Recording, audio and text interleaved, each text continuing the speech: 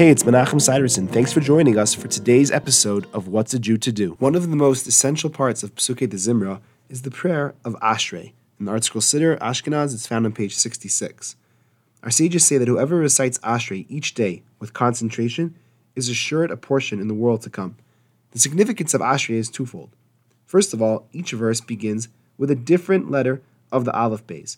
This alludes to the supreme mitzvah of studying Torah, since Torah is made up of the 22 letters of the Aleph Beis. The other significance of Ashrei is that it contains the vitally important verse, Poseach es yadecha umaspia lechol chai ratzon. You open up your hand and satisfy the desire of every living thing. This verse describes the infinite kindness of Hashem, who constantly provides sustenance for every living creature, from the gigantic beast to the tiniest of insects. It is essential to recite this verse with concentration. If this verse was said without concentration, one should repeat it, but it gets confusing if someone has already continued further along in Pesukei Dezimra. If you haven't begun the next paragraph yet, which is the Hallelujah beginning on page 70, then one should go back to the verse of Poseach es yadecha and say the rest of Ashrei from that verse on. If you've already started the next paragraph of Hallelujah, or one of the further paragraphs, you should complete the paragraph that you are in, and then go back and recite the end of Ashrei from Poseach es yadecha until the end, then return to the place that you were up to